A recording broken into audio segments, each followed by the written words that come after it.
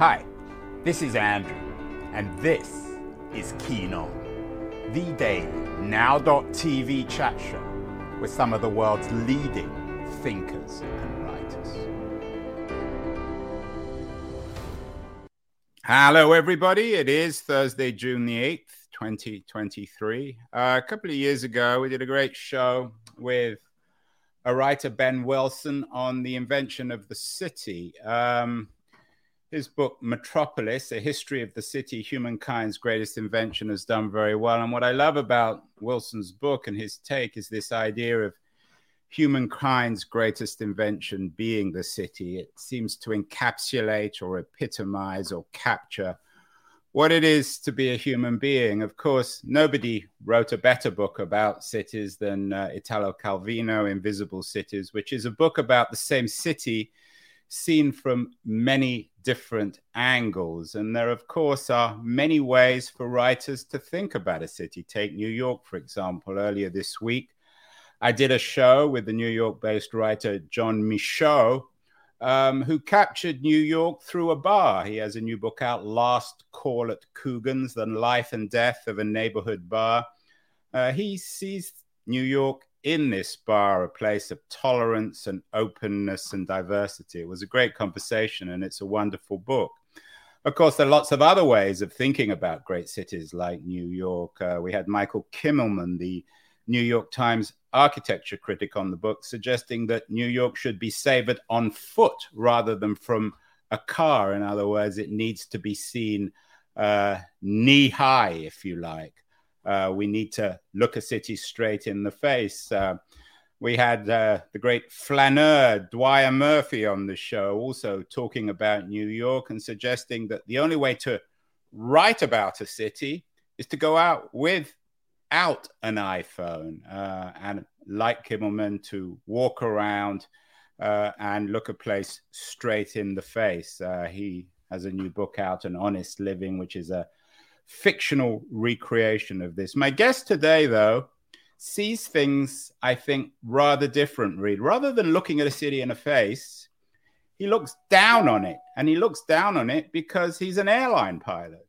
Mark Vanhoenacker is a very distinguished writer. He's written 3 books, and his latest book, Imagine a City, A Pilot's Love Letter to the World's Greatest Cities, is just out in paperback in the UK. And I'm thrilled that he's joining us from near his birthplace in Western Massachusetts. Mark, welcome.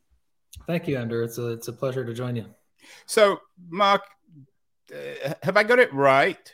Are you a man, a writer, a thinker, a human being who spends his life looking down on cities? I mean, I guess you don't have any choice because you're a pilot. Well, yeah, as pilots, obviously, we have an incredible experience of cities. And, you know, we live in this age of urbanization. I think more than half of us already live in cities, and by 2050, maybe 2/3 of us will. And long-haul pilots today are therefore having an experience of cities which is unlike anyone in history has ever had before. You know, we fly over them. Obviously, to start with, I just did a flight from London to Tokyo, Haneda, and I mean, I couldn't even begin to list the cities that we passed on the way. But you know, I could try. We after takeoff from London, we were flying east. We could see all of London off to the north, and then Brussels and Frankfurt and Vienna and Bratislava and Prague and Varna and Trabzon and Baku and. We flew just to the north of Dushanbe and then Urumqi in western China, and then right over Beijing and Seoul and then Kyoto, and then finally made our descent into Tokyo. So, you know, even not accounting for what we do after we land, our experience of cities from above is beautiful and mystifying and utterly mesmerizing. It's one of the greatest joys of my job, especially at night when we see them.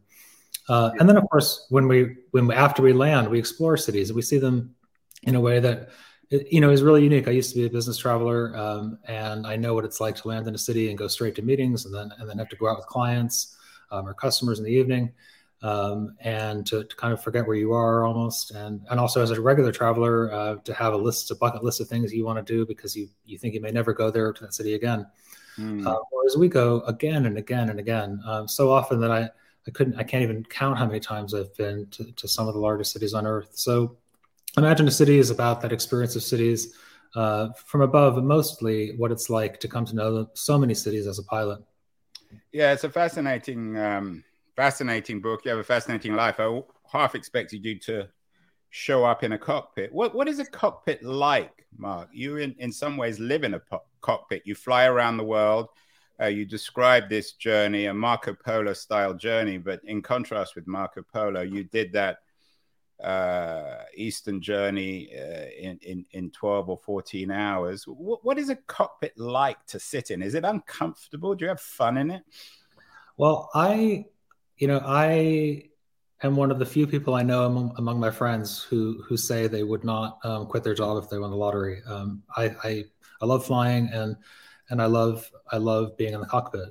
So to describe a 787 cockpit, in contrast to the planes I've flown before, for example, the 747, it's very comfortable. The seats are you can adjust them to, they're electrically adjusted, so you can, like a car, like a newer car, anyways, you can adjust them in any number of ways. You have amazing views. We have 4 gigantic windows, 2 forward ones and 2 side ones. We have a head-up display, so our vital flight data is projected onto a screen, which comes down between us and the windscreen. One of the small comforts is the floors of flight decks tend to get very cold because it's like minus 60 outside when we're flying in the cruise, and so we have foot heaters, which are an essential part of a comfortable 12-hour journey to the far side of the world. And I think a flight deck looks very complex when you look at it, as I did when I was a kid. But once you know a little bit about, or a lot about how they're set up, you realize that the panels are arranged around the various systems of the aircraft. Many buttons are very rarely used except to select them to their standard, their normal position, and then, of course, on a plane like the 787, a lot of the checklists, which are so important to day-to-day operations. Mark, you mentioned when you were training as a young man. For people watching here, we have an image of you in 1994 with your flight instructor in New Hampshire, and then on your first flight, controls of an Airbus 3 and A320 in 2003.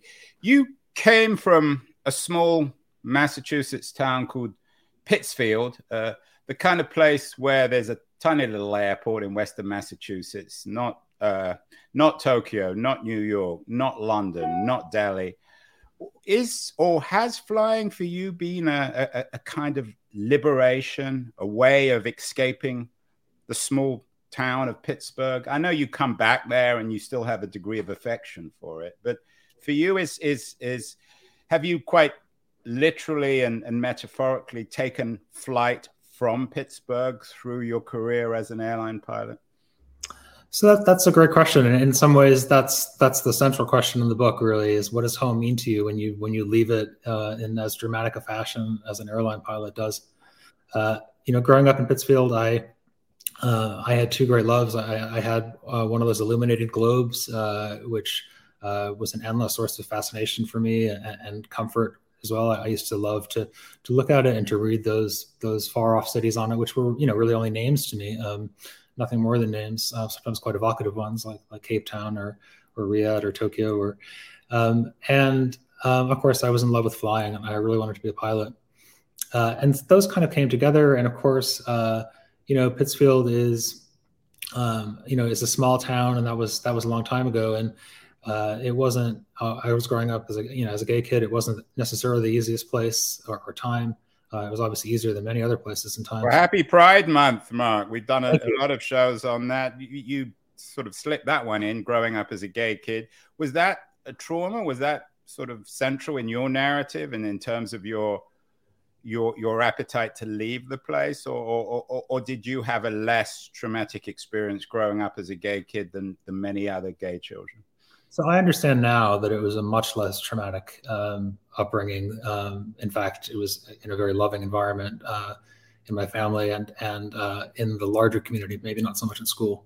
And I think that, so many people, that story of wanting to leave home and find your way in the world, and perhaps to do that in a city. That's not a new story. It's a very old story. It's one of the oldest stories. So my version of it is, has those aspects. I mean, and it had other elements too, which sound, so small in retrospect, but weren't small at all. When I was growing up, I had a speech impediment, which made it really hard for me to say that hard American R. So people often couldn't understand what I was saying, and even my first name, people wouldn't understand it when I said it. And that's a really big deal when you're a kid. And my father, who was in Belgium, he pointed out that different languages have different R's, and a Spanish R and a French R and even a Japanese R are very different. So as a kid, I was like, oh well, I'll just move to one of those places when I grow up, and then everything will be fine. I moved to England in the end, which has its own issues with R's. In terms of the unique art. You're dodging, though, Mark, the issue of your, and maybe you're choosing to dodge it, the issue of your sexual identity. And I don't mean to keep on bringing it up, but you do include it. It's reasonably central in the narrative in your book. Does that play out a lot in flying culture? I fly a lot, and it seems to me in some ways, airlines, like hotels, are refuges from the normal, the cultural norms and conventions of the world. That doesn't mean they are anarchic places. They have their own rules, but they're places where the traditional rules of the world itself don't always apply. Is there some truth to that? I don't know. I don't think I was aware of that when I was growing up. I think that my love of flying was so fundamental. It's the first thing I can remember being interested in, and it's something that I shared with my father as well, who was much more interested in military planes. I was always drawn to civilian ones. So I don't think that was something that was a part of my love of flying, if you see what I mean. But certainly, I was aware that cities were different kinds of places, or bigger cities. Pittsfield is a city. That bigger cities were different, and in that sense, the idea that you'll move to a different place and become yourself or find yourself again. There are many versions of that, and my version of coming out is as you say, central to the book. And cities, of course, in a modernist sense, are defined by their freedom, our ability to lose oneself. When you see a city from above, like these images of Cairo from a piece you wrote, a very romantic vision of Cairo from above, it seems to capture the freedom of the modern city. Is there some truth to that, Mark? When you're looking down at a city, you see all its potential, all the freedom, all our ability to shape ourselves and be shaped by these incredible places that we've created. It's interesting. I think the view of cities from above, especially at night, like in that photo, is kind of wondrous, and it's also deceptive in some ways. I mean, we think of cities as cacophonous places, as noisy places, but from the flight deck, they look completely silent. They look as they might from a spaceship almost.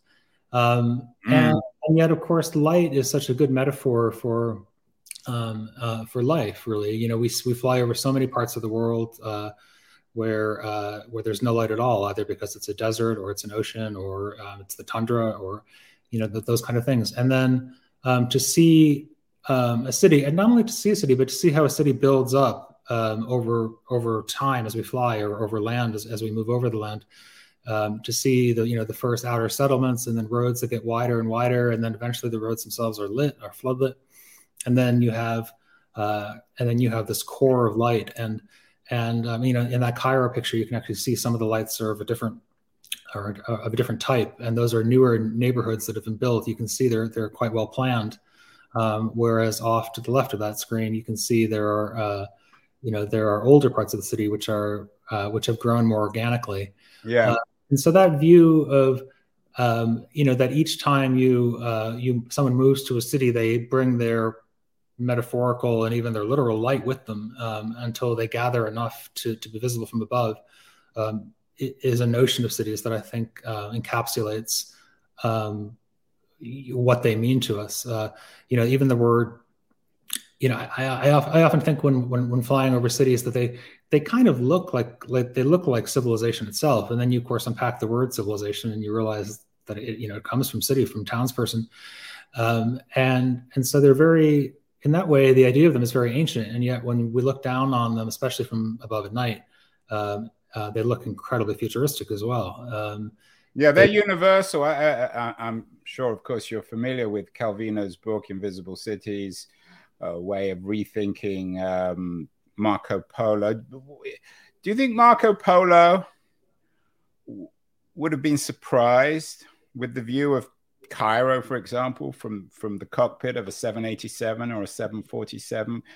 I mean, would in an odd way he be comfortable with it, just as you might be comfortable traveling with Marco Polo eastward on a camel and seeing a city on the outskirts for the first time? Well, of course, so many cities, so many of the world's oldest and largest cities are in Asia, are in Eurasia, and of course, many of those names would have been familiar to him. I think there's something. I mean, jumping back to Calvino for a second, that is really one of the touchstones of my literary interests. And there's even imagine a city has. I wrote it in terms of characteristics or qualities of cities. So I'm talking about a city of blue, a city of snow, and I got that in part from my dad, because he had lived sort of all over the world, and when he wrote his biography, which he wrote for his family, not for publication, he titled each of his chapters on a city in that format. But of course, it's also reminiscent of how Invisible Cities is structured, around cities and signs, that sort of thing. And so the idea that cities have many things in common, and in fact that we experience. Each of us experience, even when we're all in London, let's say, or San Francisco, we're all experiencing our own version of it. And that those versions of it sum to not just to the truth of the city, but to the city itself, I think is at the core of Invisible Cities. And it's a very attractive notion, especially to someone who sees so many cities that, sometimes I can't even remember if I've been to a city. Like, some friends will be going somewhere on holiday or something, and they'll be planning a trip, and they'll say, "Oh, Mark, have you been to Dhaka or Jakarta or something?" And then I have to think, have I? No, I don't think so. And that's, that might have amazed Marco Polo, or maybe not. The idea that we could have been to so many places that they would all kind of merge together despite their uniqueness. I'm wondering about your father. You've mentioned him a couple of times. He's very well traveled. I think he was an engineer. How did he end up in Pittsfield? Was he happy there? I think so. Yeah, actually, he was a Catholic priest. Bizarrely enough, given. Oh, I don't know why he was. I don't know why I thought he was a scientist. Given my presence, my existence, he was born in Belgium, and then lived in Africa, in several cities in Africa, and then in a number of cities in Brazil. Which is where he spent kind of the most formative period of his life, maybe about 10 or 12 years in Brazil. And then it was on his way back to Belgium to leave the priesthood and go to grad school, that he stopped in Boston and decided that would be a good place to live. And then eventually he met my mother, and they moved to Vermont, and then eventually to Pittsfield. And I think, he knew, our family knew several other families who came to the Berkshires, to Pittsfield from very far away, from Germany, from East Asia, from Belgium in my dad's case. And I think, I imagine they all at some point wondered how they ended up in a place. A place they would have never heard of as children, to put it that way. But Pittsfield's a really amazing place. It has a lot of great history. Herman Melville wrote Moby Dick here, which is another book I love and reference in my writing as much as I can. In fact, I have an event in July at the museum in his former house, which will be a great honor for any son of Pittsfield to return to Melville's house and give a talk. So, Mark, you mentioned colors and cities. You have a particular interest in the color blue. What is it about the color blue that's so important for cities and in your writing, and particularly in Imagine a City? Oh, that's a good question. I think blue is, it comes with a love of flying. I've never met any pilot whose favorite color isn't blue, or at least admits to liking another color more.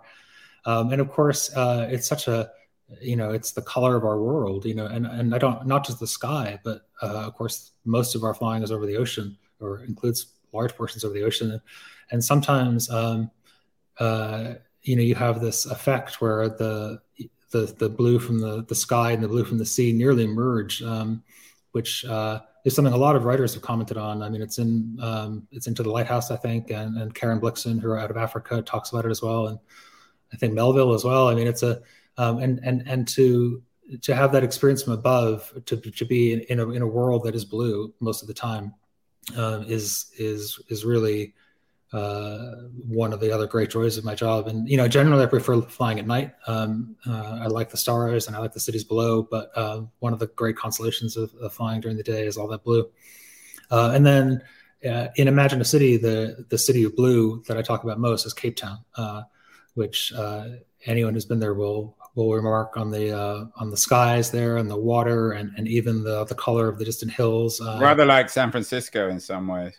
Yeah. I mean, they're very similar cities, and I think, I don't know what your favorite cities are, Andrew, but one of the things I've realized as a pilot is that the most beloved cities, from a sort of visual or topographic perspective, they all involve mountains and water. So, you think Cape Town, Santiago. We did a Chile show yesterday, and it reminded me I've spent some very nice time in Santiago. The mountains behind Santiago are as stunning as anything I can. Yeah, they're unbelievable. Vancouver, Rio. So that's and Pittsfield doesn't have the sea, but it has some beautiful lakes.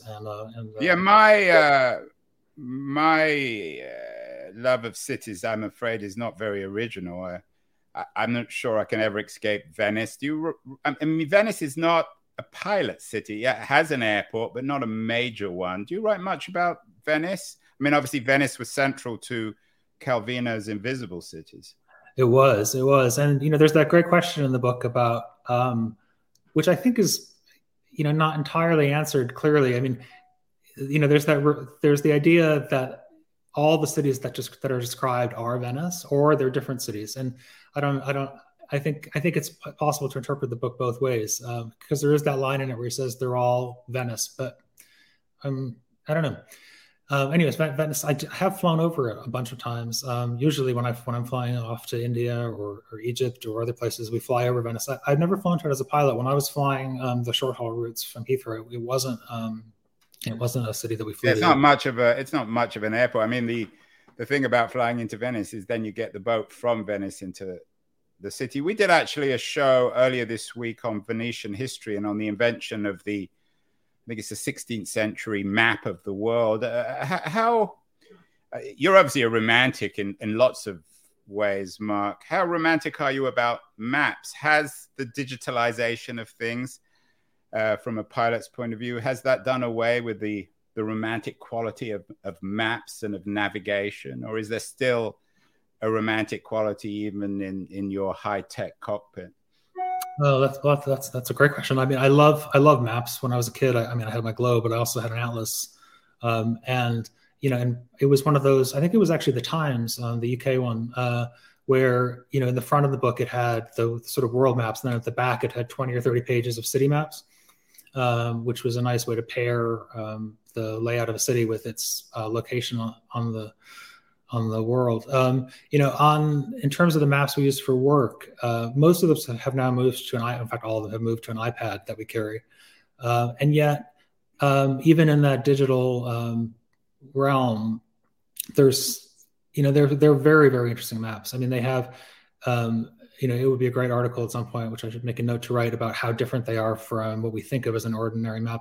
I mean, there's some famous phrase about how they, when the map maker makes the world, or I can't remember the exact phrasing, but the map maker is making the choices that a map maker makes shape how the world itself is perceived, and that's very true for aviation maps. I mean, they don't have cities no cities are marked on them, only airports. Mountains are of course marked on them, but they're not named for the most part. It's just a spot on the map that you know is this height. There's lots of navigation beacons on them. Countries are barely marked on them, but airspaces, which are in my first book, Skyfaring, I kind of riffed a lot on that, on these kind of countries of the sky, which are these blocks of airspace that sit above the world and somewhat, but not entirely, align with the lines that on the maps. Yeah, and of course, your other book is How to Land a Plane. Quite a corpus you're building up, Mark. I wonder, you mentioned that you work off an iPad.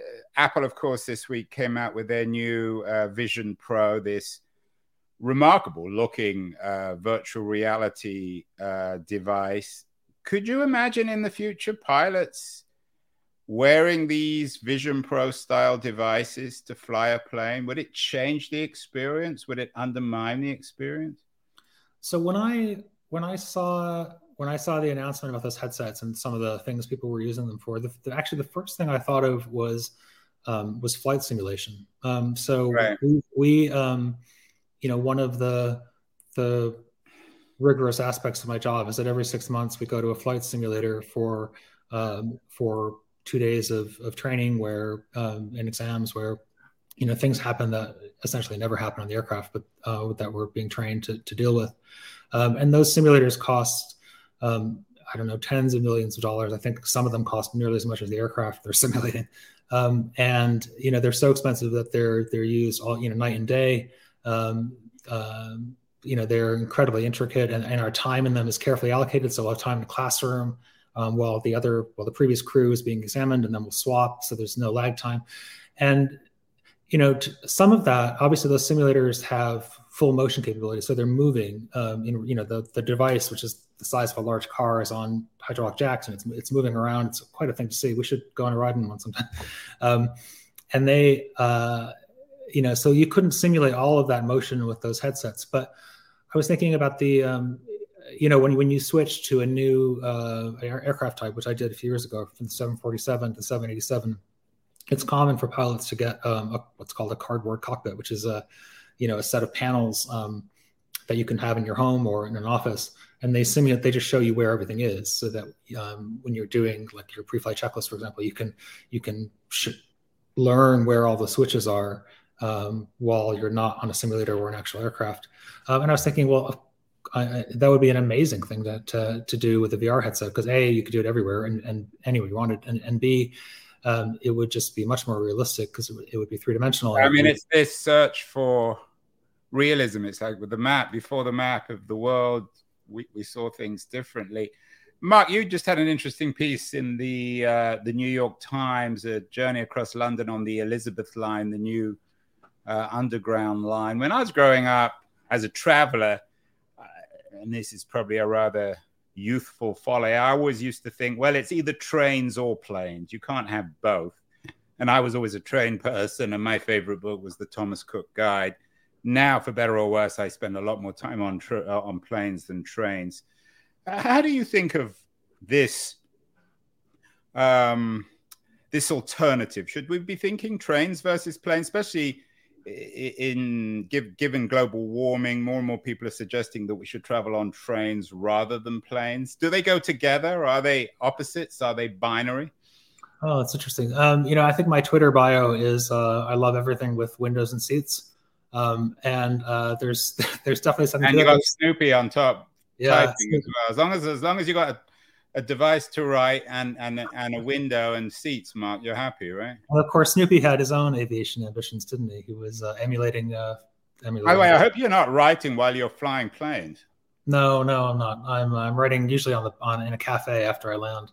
As far as trains go, I do have some more general transport geekery.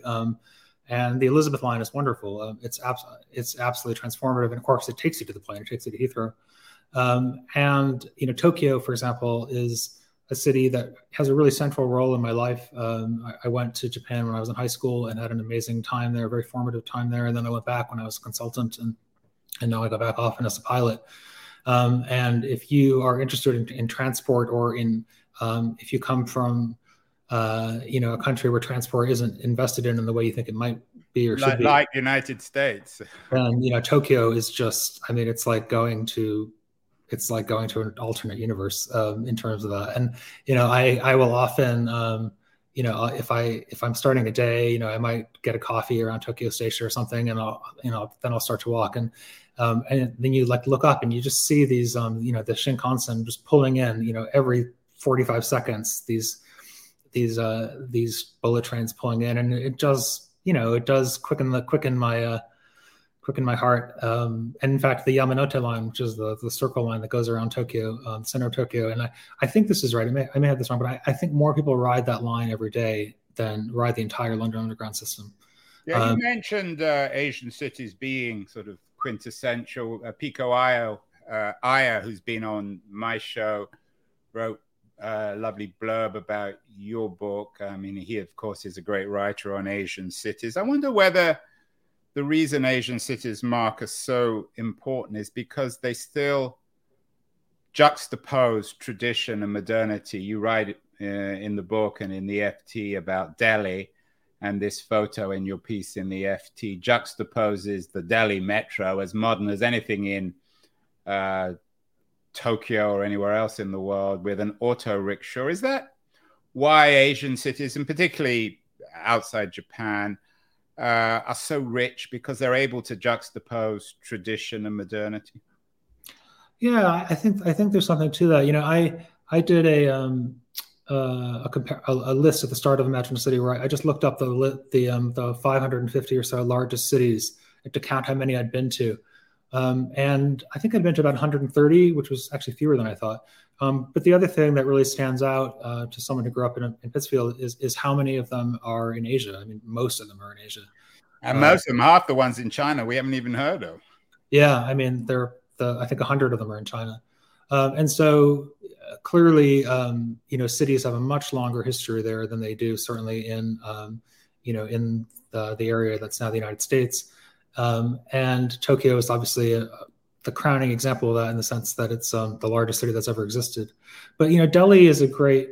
I love Delhi. It's the city I go to most in India, and one of the things that's been really interesting, which goes to your question a bit, is that when I first went there, the metro there had only just started up, and now it's much more comprehensive, and they're adding new lines basically every time I go there. There's some new stations have opened, and I have found my experience there as a foreigner just completely transformed by that, because there's such a virtual quality to getting on a metro. The iconic London map, of course, being the best example, that you can pick a place and you can get out and start to walk, and then you can get back into this, and then you just find the nearest station and you can step back into this kind of known quantity where you know how to get to the next place or back to your hotel or back to the airport.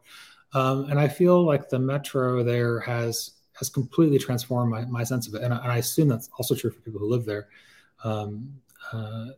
But certainly as a visitor, it's a wonderful change, and it makes you see how transportation can make a city feel entirely different. Yeah, transportation is that. I mean, it seems as if in some ways, I don't want to pigeonhole you, Mark, but you write about freedom, the freedom, obviously, your life to travel, to see, the freedom of cities to lose oneself, to define oneself. And finally, the opposite of freedom, of course, is one kind of authoritarianism or another. Later today, I'm doing a show with another writer, Martha Hodes, who's just written a memoir of being held hostage in a hijacking on an aeroplane in 1970. I wonder whether our fear of hijacking and terrorism and of that kind of authoritarianism in the air, why perhaps we particularly fetishize it, because it's such a challenge to freedom. Flying is about freedom.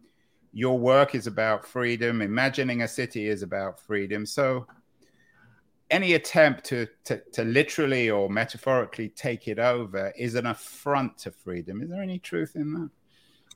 I mean, I think in more general terms, what what flying has meant to me and what it's meant to the world has been about connection and about openness. I think we saw during the pandemic when when I flew throughout the pandemic, and many of those planes had no passengers on them, but had a great deal of cargo, whether that was, PPE or medical equipment or high value electronics and pharmaceuticals. And, you got a sense of how integral, aviation is to the global economy. But I think it's even more than that. It's about connection and about the interpersonal connections we can make across the world. And I often think, I know you thought a lot about the internet and what its effects are on us. And I wonder what you think about 200 years from now. Will we think that the internet was the greater invention, or was it being able to send an email, or is it more marvelous? Clearly, it's more marvelous to me to be able to actually go somewhere. I mean, I had a pen pal when I was growing up in Hong Kong, who I used to write letters to all the time. And a few months ago, I met her for the first time ever. And, the whole point of a pen pal was that you'd never meet them. And that's the fear, I think, of the internet, is for many people, it substitutes the physical. So people said, oh, you don't have to travel. You can network with people in Japan or Bhutan or Africa. But of course, nothing replicates the physical. And I think one of my fears, Mark, is that there'll still be a class of people like you and I who will be able to travel and enjoy the physical, the tangible, and everyone else will be on the internet. And you can't replicate the world online, even with these fancy Apple glasses. Yeah, I think I would agree with you. I mean, I did read something recently where someone was talking about how when they invented the telephone, I mean, when telephones became widespread and international calls became widespread, someone thought, well, now there'll be less interpersonal travel. People won't fly to see their relatives back in the old world because they can reach them on the phone. But of course, the opposite happened. So let's hope the same is true for the internet and airplanes. Excellent.